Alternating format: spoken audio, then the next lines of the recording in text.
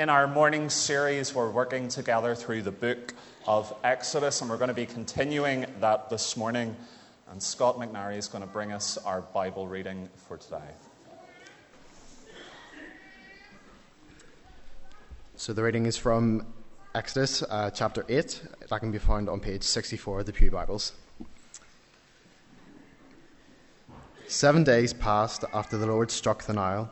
Then the Lord said to Moses, "Go to Pharaoh and say to him, 'This is what the Lord says. Let my people go, so that they may worship me. If you refuse to let them go, I will plague your whole country with frogs. The Nile will teem with frogs. They will come up into your palace and your bedroom and onto your bed, into the houses of your officials and on your people, and into your ovens and kneading troughs. The frogs will go up on you and your people and all your officials.'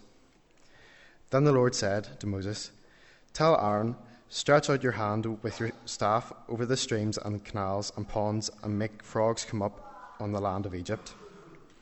So Aaron stretched out his hand over the waters of Egypt, and the frogs came up and covered the land. But the magicians did the same things, but by their secret arts. They also made frogs come up on the land of Egypt. Pharaoh summoned Moses and Aaron and said, 'Pray to the Lord to take the frogs away from me and my people, and I will let your people go to offer sacrifices to the Lord.'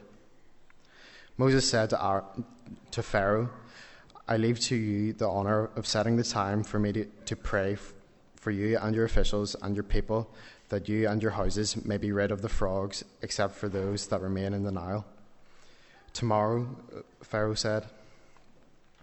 Moses replied, 'It will be as you say, so that you may know that there is no one like the Lord our God. The frogs will leave you and your houses, your officials and your people.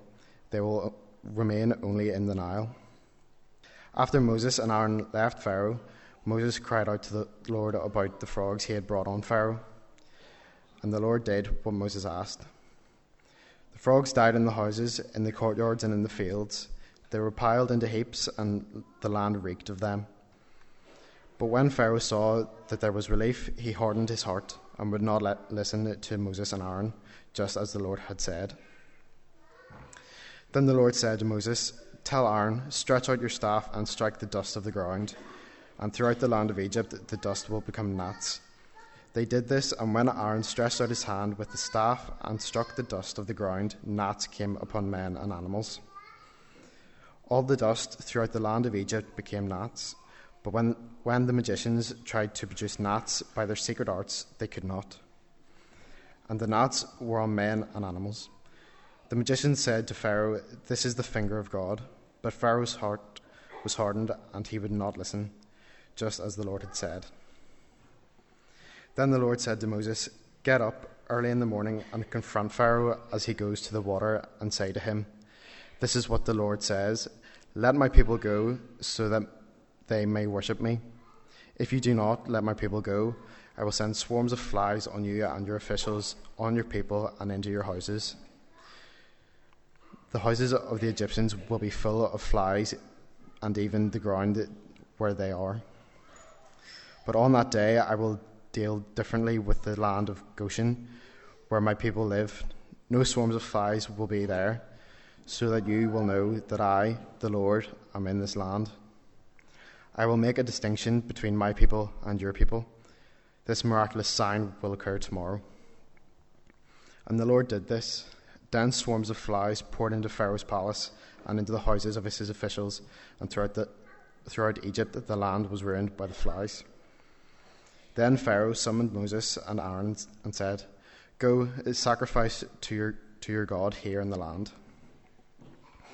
But Moses said, 'That would not be right. The sacrifices we offer the Lord our God would be detestable to the Egyptians, and if we offer sacrifices that are detestable in their eyes, they will not stone us. We must take a 3-day journey into the desert to offer sacrifices to the Lord our God as he commands us.' Pharaoh says, 'I will let you go to offer sacrifices to the Lord your God in the desert, but you must not go very far. Now pray for me.' Moses answered, 'As soon as I leave you, I will pray to the Lord, and tomorrow the flies will leave Pharaoh and his officials and his people.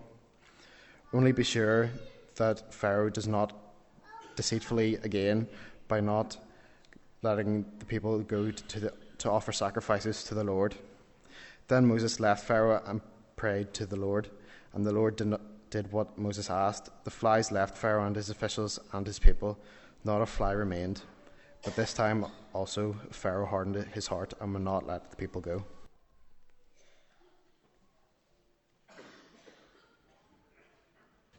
As we come to our prayers of intercession this morning, we want to think about the aftermath of Hurricane Matthew, and especially for the country of Haiti. And then, in the light of a documentary on television this week by Sally Phillips on the new test for Down syndrome, we want to be praying into that situation. And then we want to be thinking about needs within our own church family. So let's join together now in our prayers of intercession, and let's pray. Father God, as we come before you in prayer, we do want to remember today those dealing with the aftermath of Hurricane Matthew. And we pray especially for the country of Haiti today, and for those who are grieving after the loss of more than 900 lives. Father, may your presence be close to those who are grieving, close to those who have lost loved ones. May you draw near to those who have lost everything in this world. We commit to you governments and organizations as they attempt to respond to the events of this past week. In the midst of hopelessness and uncertainty, may your presence be known, we pray. May you walk with those in the midst of such difficult times, watch over those in danger, and may your love and compassion be known to those who suffer and mourn. Father, remind each one of us what you have promised, that never will you leave your people. So no matter what has to be faced, your love will be felt.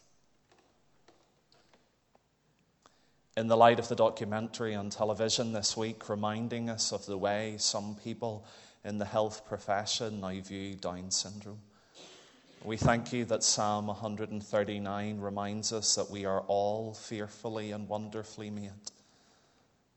Father, you made us just the way you wanted, and you love us just the way we are. We're thankful that you see meaning and purpose in disability. You have a good purpose in things which in themselves are not good. And we pray for our National Health Service, for a change in attitude and response by those who are making these new decisions. We thank you for Sally Phillips and her documentary, and pray it will lead to people understanding more about Down syndrome, and knowing that regardless of our physical or mental status, we are all fearfully and wonderfully made by you, our God who loves us deeply. And Father, you loved us so deeply that you sent Christ to die for us. And that is the greatest need of everyone in this world. It's to know Christ as Lord and Savior. And so, Father, we pray and give you thanks for opportunities to share the gospel and point people to you. We remember the work happening in Walkway this morning, for what's happening upstairs in Kids Zone, for the work that happens during the week in our uniformed organizations and the various clubs and groups that meet in these halls week by week, for those from our congregation working full-time across this world, across this land, and across this city to point people to you, and for the responsibility as each one of us to make disciples and point people to the truth of the gospel. Father, may you be at work and use all these things and all these people to see your kingdom grow, we pray. And as we think about our church family, we remember those in hospital today. We remember those who are ill at home. And we pray for an awareness of your presence. We pray for strength each day. For those awaiting results, those anxious about the future, may they be aware that you're with them, caring, leading, loving, supporting, and strengthening. Father, we're thankful that as your children we can come to you. knowing you're aware of the joy and the laughter, but also the tears and the sadness. And in all we face in our lives, may it drive us closer to you. Father, for each of us here today, no matter what we may be going through, may we find comfort in your compassion, fellowship with you, knowing that you feel our hurt, confidence in your plan and purposes for what lies ahead. May we be thankful for the tastes and glimpses we have now of the future that is to come. And may we set our sights on that eternal future, so that difficult days may still be infused with joy. And may we take hold of your all-sufficient grace and find rest for the soul. And we pray this all in Jesus' name. Amen.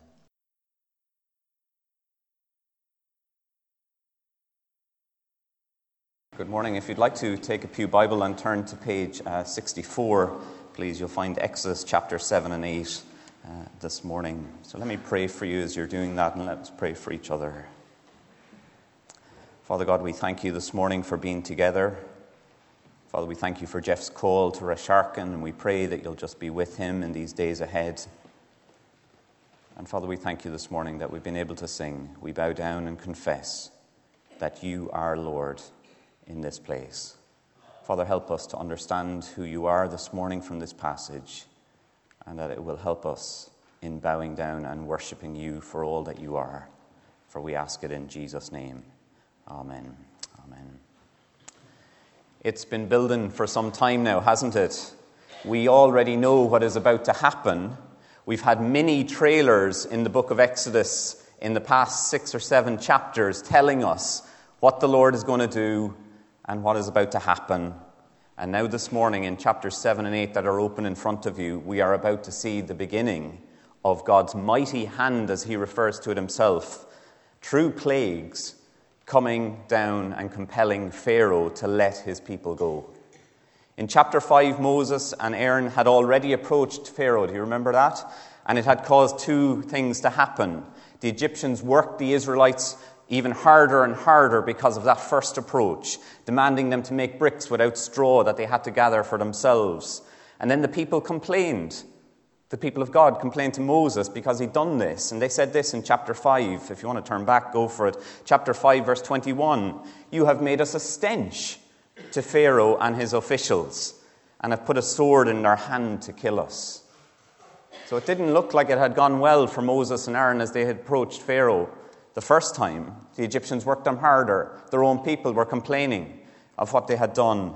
And so we come to chapter 7, and the Lord speaks again to Moses. Do you see it in verses 1 and 2? And what he says to them, I've made you like God to Pharaoh, and your brother Aaron will be your prophet. You are to say everything I command you, and your brother Aaron is to tell Pharaoh to let the Israelites to get out of his country. And so the narrative progresses. You see Moses and Aaron becoming instruments of delivering God's message to Pharaoh, and Moses becomes like God to Pharaoh in these chapters 7 and 8. And the signs and plagues that we're about to see unleashed on the Egyptians are done for 2 reasons. One is for judgment. God says that in his own words in verse 4. Do you see it of chapter 7? I will lay my hand on Egypt, and with mighty acts of judgment I will bring out my divisions, my people Israel. The plagues are judgment acts on the Pharaoh, but they will also be there to liberate God's people. Secondly, they're there to reveal the Lord. These plagues are, as verse 5 states, are to reveal who the Lord is. Do you remember Pharaoh's initial response when Moses first came to him in chapter 5, verse 2? He said this, who's the Lord, that I should obey him and let Israel go? I don't know the Lord, and I will not let Israel go. As these plagues are about to begin and increase, the Pharaoh will be left in no doubt as to who the Lord is. And I want this morning to work through the first sign and the 4 plagues briefly, and then draw some overriding principles and application for us. So just follow with me in verses 8 to 13, because the first sign, we had it in the previous chapters, is the staff turning into the snake in chapter 7, verses 8 to 13. Moses, back in chapter 4, had been given this sign to perform both for the people of God and to convince Pharaoh of who God was. And in verse 9, we see Pharaoh will ask for a miracle. And this is what Moses was to do. He was to throw down his staff before Pharaoh, and it will become a snake. And this happens. But verse 12 says, the magicians of Egypt did exactly the same. Each one threw down his staff, and it became a snake. But Aaron's staff swallowed up their staffs. 1-0, or round 1 to God and his servants. Do you see the second one? The second plague, or the first plague proper, is the river of blood in verses 14 to 28 in chapter 7. The river of blood. And as we go through each of these plagues, there is a recurring literary style and repetition to them. Did you pick that up in the reading? And it's very obvious from this very first plague of the blood. Follow with me. Verse 15. The Lord tells Moses and Aaron to go to Pharaoh. Verse 16. The Lord tells Moses and Aaron what to say and what is about to happen. Then say to him, the Lord, the God of the Hebrews, has sent me to you. Let my people go so that they may worship me in the desert. But until now you have not listened. This is what the Lord says. But this you will know, that I am the Lord. With the staff that is in my hand I will strike the water of the Nile, and it will be changed into blood. This is the repeat pattern. God tells Moses and Aaron to go. He tells Moses and Aaron what to say and what is about to happen. And in verse 19, the Lord commands them to act by stretching out the staff.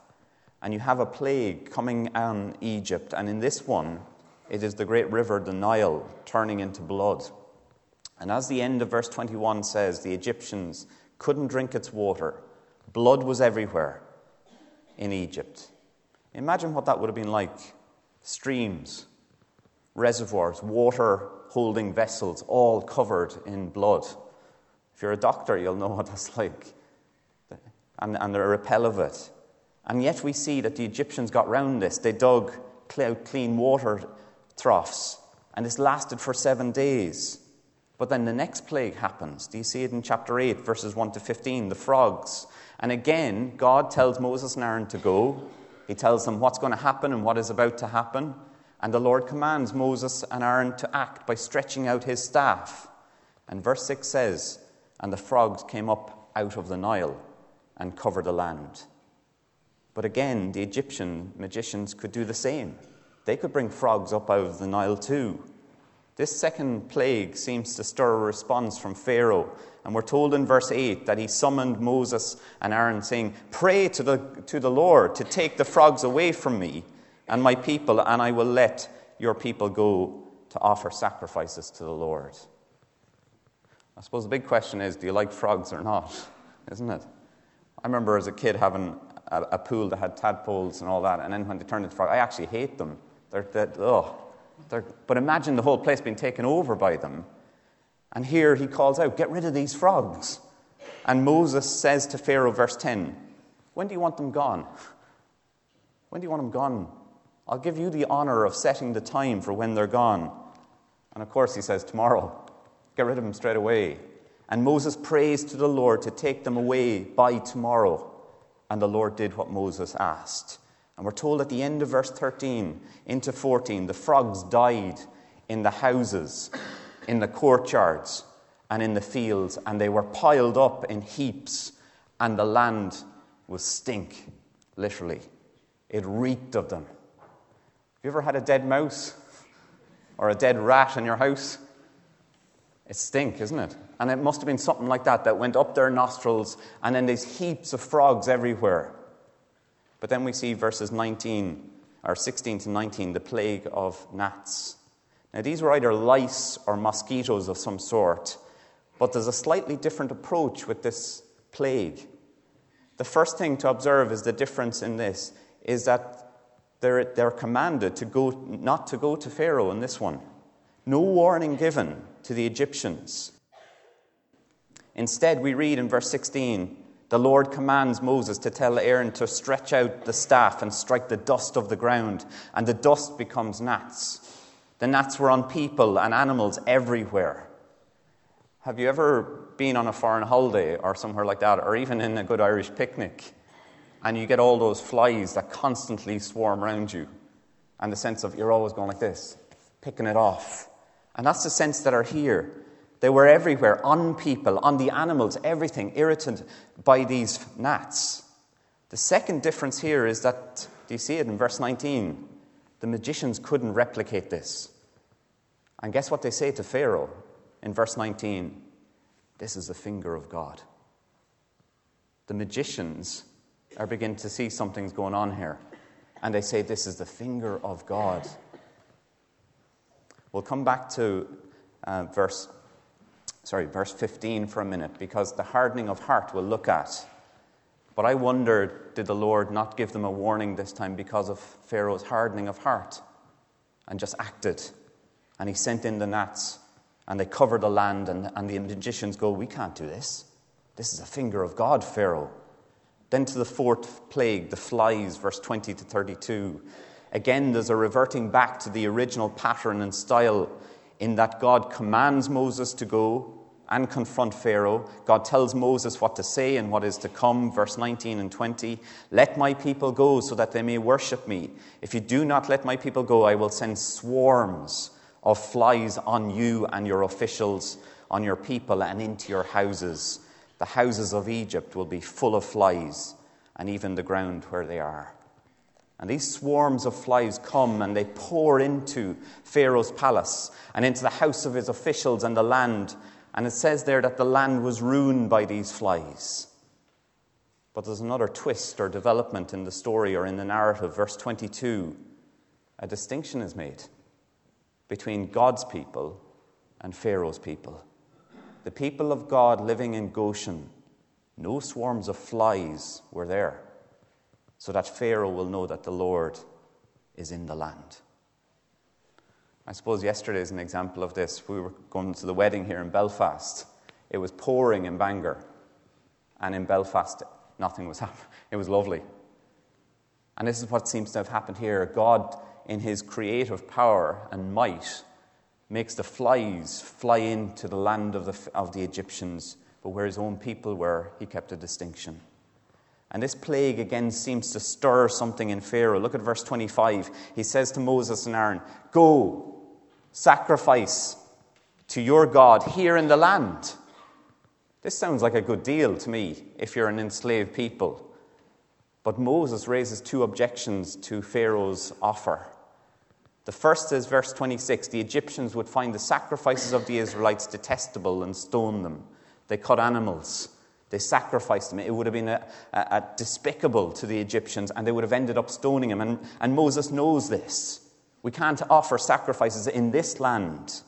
Secondly, and most importantly, in verse 27, do you see it there? The Lord commanded them to take a three-day journey into the wilderness to offer sacrifices to the Lord our God. The wilderness, and not the land of Egypt, was to be the place that the Lord commanded them for their sacrifices. And so Pharaoh concedes again in verse 28. He says, go, and asks Moses to pray to take these flies away.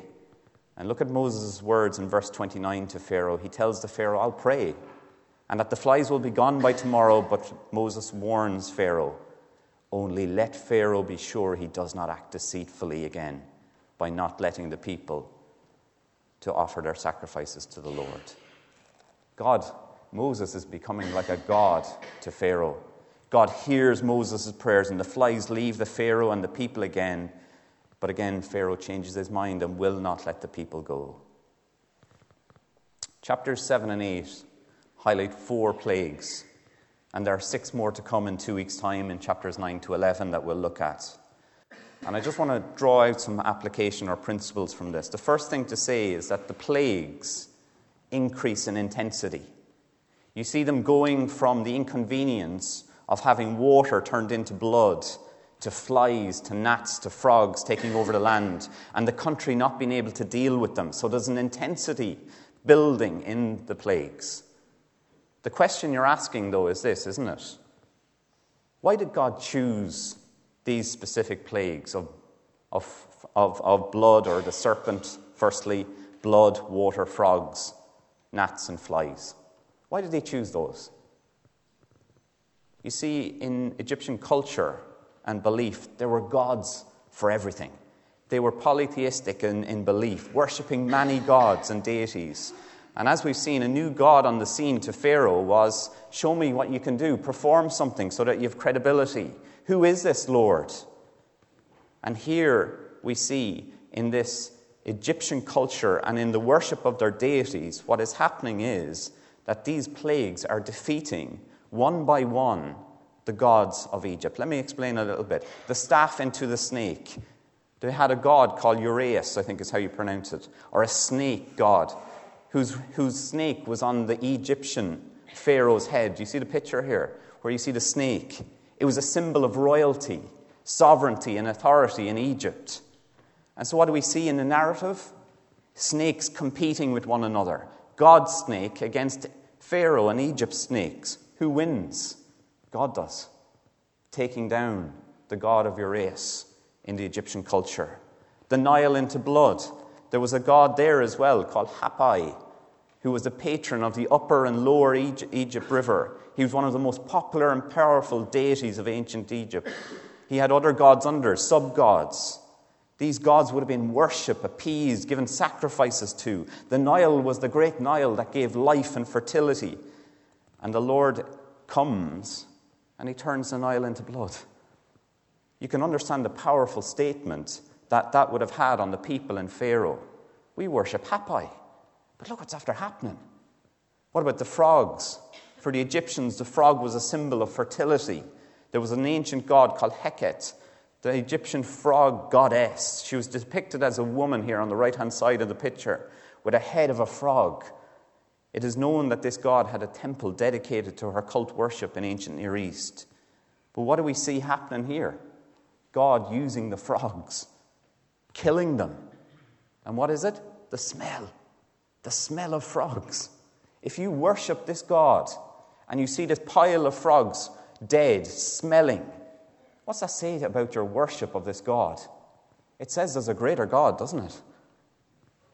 And also in that, the stink.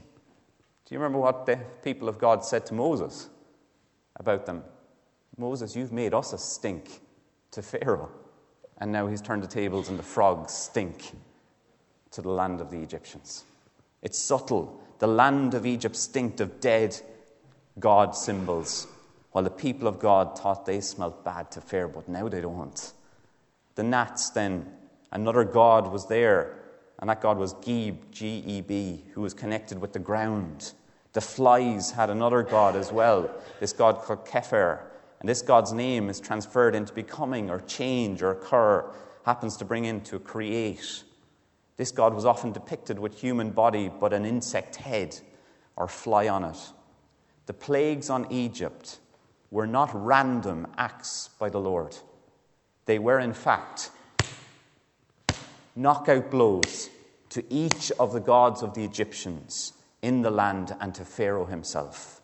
The plagues were a statement by the Lord declaring his mighty name, his power and sovereignty. The plagues revealed that the Lord, the God of the Hebrews, was the only God to be listened to, worshipped, and obeyed. And today, we don't have gods like this, do we?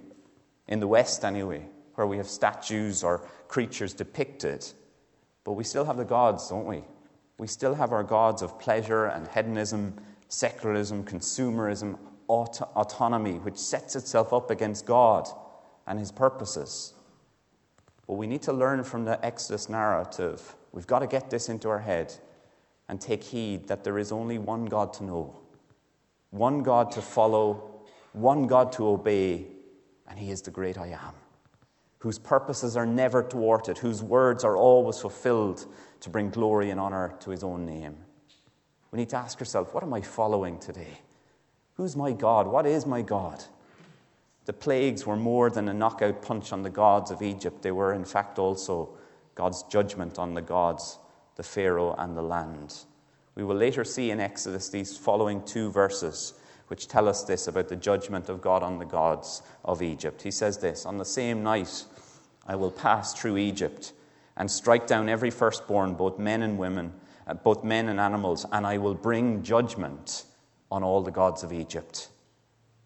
Later on in Numbers, it summarizes it like this. The Israelites marched out boldly in view of all the Egyptians who were burying all their firstborn, whom the Lord had struck down among them, for the Lord had brought judgment on their gods. These plagues were the judgment of God coming down on Pharaoh and his people. And you know something? There's something in us that says this, a bit harsh. It's all a bit inhumane, isn't it? Why would God keep doing this? But folks, the reality is that God is holy. He is sovereign, loving and good. And from his judgment, he exercises that from that perfect nature. These passages and plagues are a warning to us to not fall into the hands of God's judgment, because he will exercise his judgment justly, lovingly, and for his own glory and honor. These plagues teach us that. And finally, today we see a recurring pattern in these chapters, and it will go through 9 and 10 and 11 as well. There's something else. Did you pick it up on the recurring pattern and wording that came at the end of each plague? At the end of each plague, you can follow it through in your scriptures. 7:13, Pharaoh's heart became hard and he wouldn't listen to them. 7:23, Pharaoh turned and went into the palace and did not even take it to heart. 8:15, Pharaoh hardened his heart and would not listen to Moses and Aaron. 8:19, Pharaoh's heart was hard and he would not listen. 8:32, but this time also Pharaoh hardened his heart. And you go on and you see 9:7, 9:34, 10:20, 10:27. The same thing. Pharaoh hardened his heart. Have you ever met someone, maybe you live with this person, who is very resolute? They're set on things. They're like concrete. It's probably the best way to describe them. What we might term hardness. And that's the idea here that we get with Pharaoh. He had set his will, his resolute will, solid against the Lord. I suppose I was trying to think of an illustration. If you ever use super glue, right, and it sticks to your fingers, and you're there and you're going, this is set. Almost impossible to prise open because it's just set. And that's what it means by hardness here. Pharaoh had set his will, his mind, his heart resolutely, like concrete, like glue, against the Lord and his word. The hardness of Pharaoh's heart has two aspects, though, to it. On the one hand, we know from chapter 7, verse 3, that the Lord says, I will harden Pharaoh's heart, and he will not listen to me. On the other hand, we have the verses that we just showed you, that Pharaoh hardened his own heart. And there's a combination going on. And that can cause us a bit of confusion in understanding, because on the one hand, we may think Pharaoh's card was actually marked. He'd no other way. God had hardened his heart. How is he supposed to get out of that? And then on the other side, we think, oh, no, we've choice. Pharaoh's made his own decisions. He made his own bed and he lay in it. And this is hard to resolve. And it's hard to resolve in the narrative of Exodus, because the narrative deliberately mixed the two things up. It deliberately tells us God hardened his heart, Pharaoh hardened his own heart, and it mixes up those combinations. And it does that to show us that, yes, God hardens a heart sometimes, but also there is freedom and human responsibility. We see Pharaoh being hard of heart, but we need to be aware that God knows the human heart. And that is why the following explanation I found helpful in this. It says this, that God recognizes Pharaoh's stubbornness from the outset. And so God's hardening of his resolve, initially in chapter 4, verse 21, is a response to that already existing hardness. Time and time again, God gives Pharaoh the opportunity to recognize who he is and let his people go. There is patience and grace from God. But he refused. He hardened himself. That hardness of heart is linked to not listening to the words of God. One of the reasons Pharaoh was so hard-hearted was that his heart belonged to these other gods. Pharaoh refused to give in to God's will, so hardening his heart against the God's word and will. Even the magicians of Egypt recognized at one point the finger of God, yet Pharaoh and they ultimately ignored its implications and hardened themselves to the Lord and his word. And guess what? The pattern continues today. This is what happens when we don't acknowledge the Lord. That's why we sang, we bow down and say you are Lord in this place, in our lives. When we don't acknowledge the Lord as Lord in our lives, we harden. We replace his rightful claim on our lives with our other gods, and we refuse to acknowledge the Lord's will and word for our life. And don't be like Pharaoh. Harden to the word of God. And that's a challenge to both Christian and those who aren't yet Christians. The great hope and grace offered by God is that he can give us a new heart that acknowledges his lordship, a heart that desires to follow him. God did it for Lydia, if you were here during the summer. He opened her heart to receive the message. But be warned of a hardening of heart. Because what happens is you go too far, and the Lord will bring his judgment down. And finally, this morning, you cannot get away from chapters 7 and 8 without acknowledging who the Lord is. All the way through these chapters, it is him triumphantly declaring, I'm Lord. And I love this quote that's from Brown in his commentary. The most obvious truth arising from the history of the plagues is of the immense, irresistible power of the Lord, its total command of every possible resource, and its total sway over every field of life, place, person, and event. This was the Lord who was made in the days of who was in the days of Egypt. And you know what? He's still the same Lord today. He doesn't change. He is still the Creator Lord who brought these plagues down on Egypt. He is still the great I am. And you know what? As I was preparing this, I was going, is that my view of God? Is this immense, great picture of this sovereign God who knocks out other gods, my understanding of the God that I love and worship? That's what Scripture's for, to recreate our thinking, to warm our heart to him, so that we'll say, this is my Lord, this is our God, and he's our God for today, and he is the great I am. Let me pray for us. Father God, we this morning confess that we make you so small at times. We think you're irrelevant to the world that we live in. We confess, Father, that we have a small understanding of who you are. And yet, Lord, these passages in Exodus are just showing us your sovereignty, your immense power, your command of every possible resource in life, whether it's place or person or event. Father, would you continually reshape our thinking in who you are? And Father, we pray that you'd help us to take from this passage before us this morning the warning of not hardening our heart to your word and will. Father, we pray that we would take on board that judgment of God, that he deals with sin and idolatry. And Father, thank you that you are the only God, the living and true one. And Father, thank you for this passage. Lord, continue to teach us over these next few weeks about who you are, the great I am. For we ask it in Jesus' name. Amen. Amen.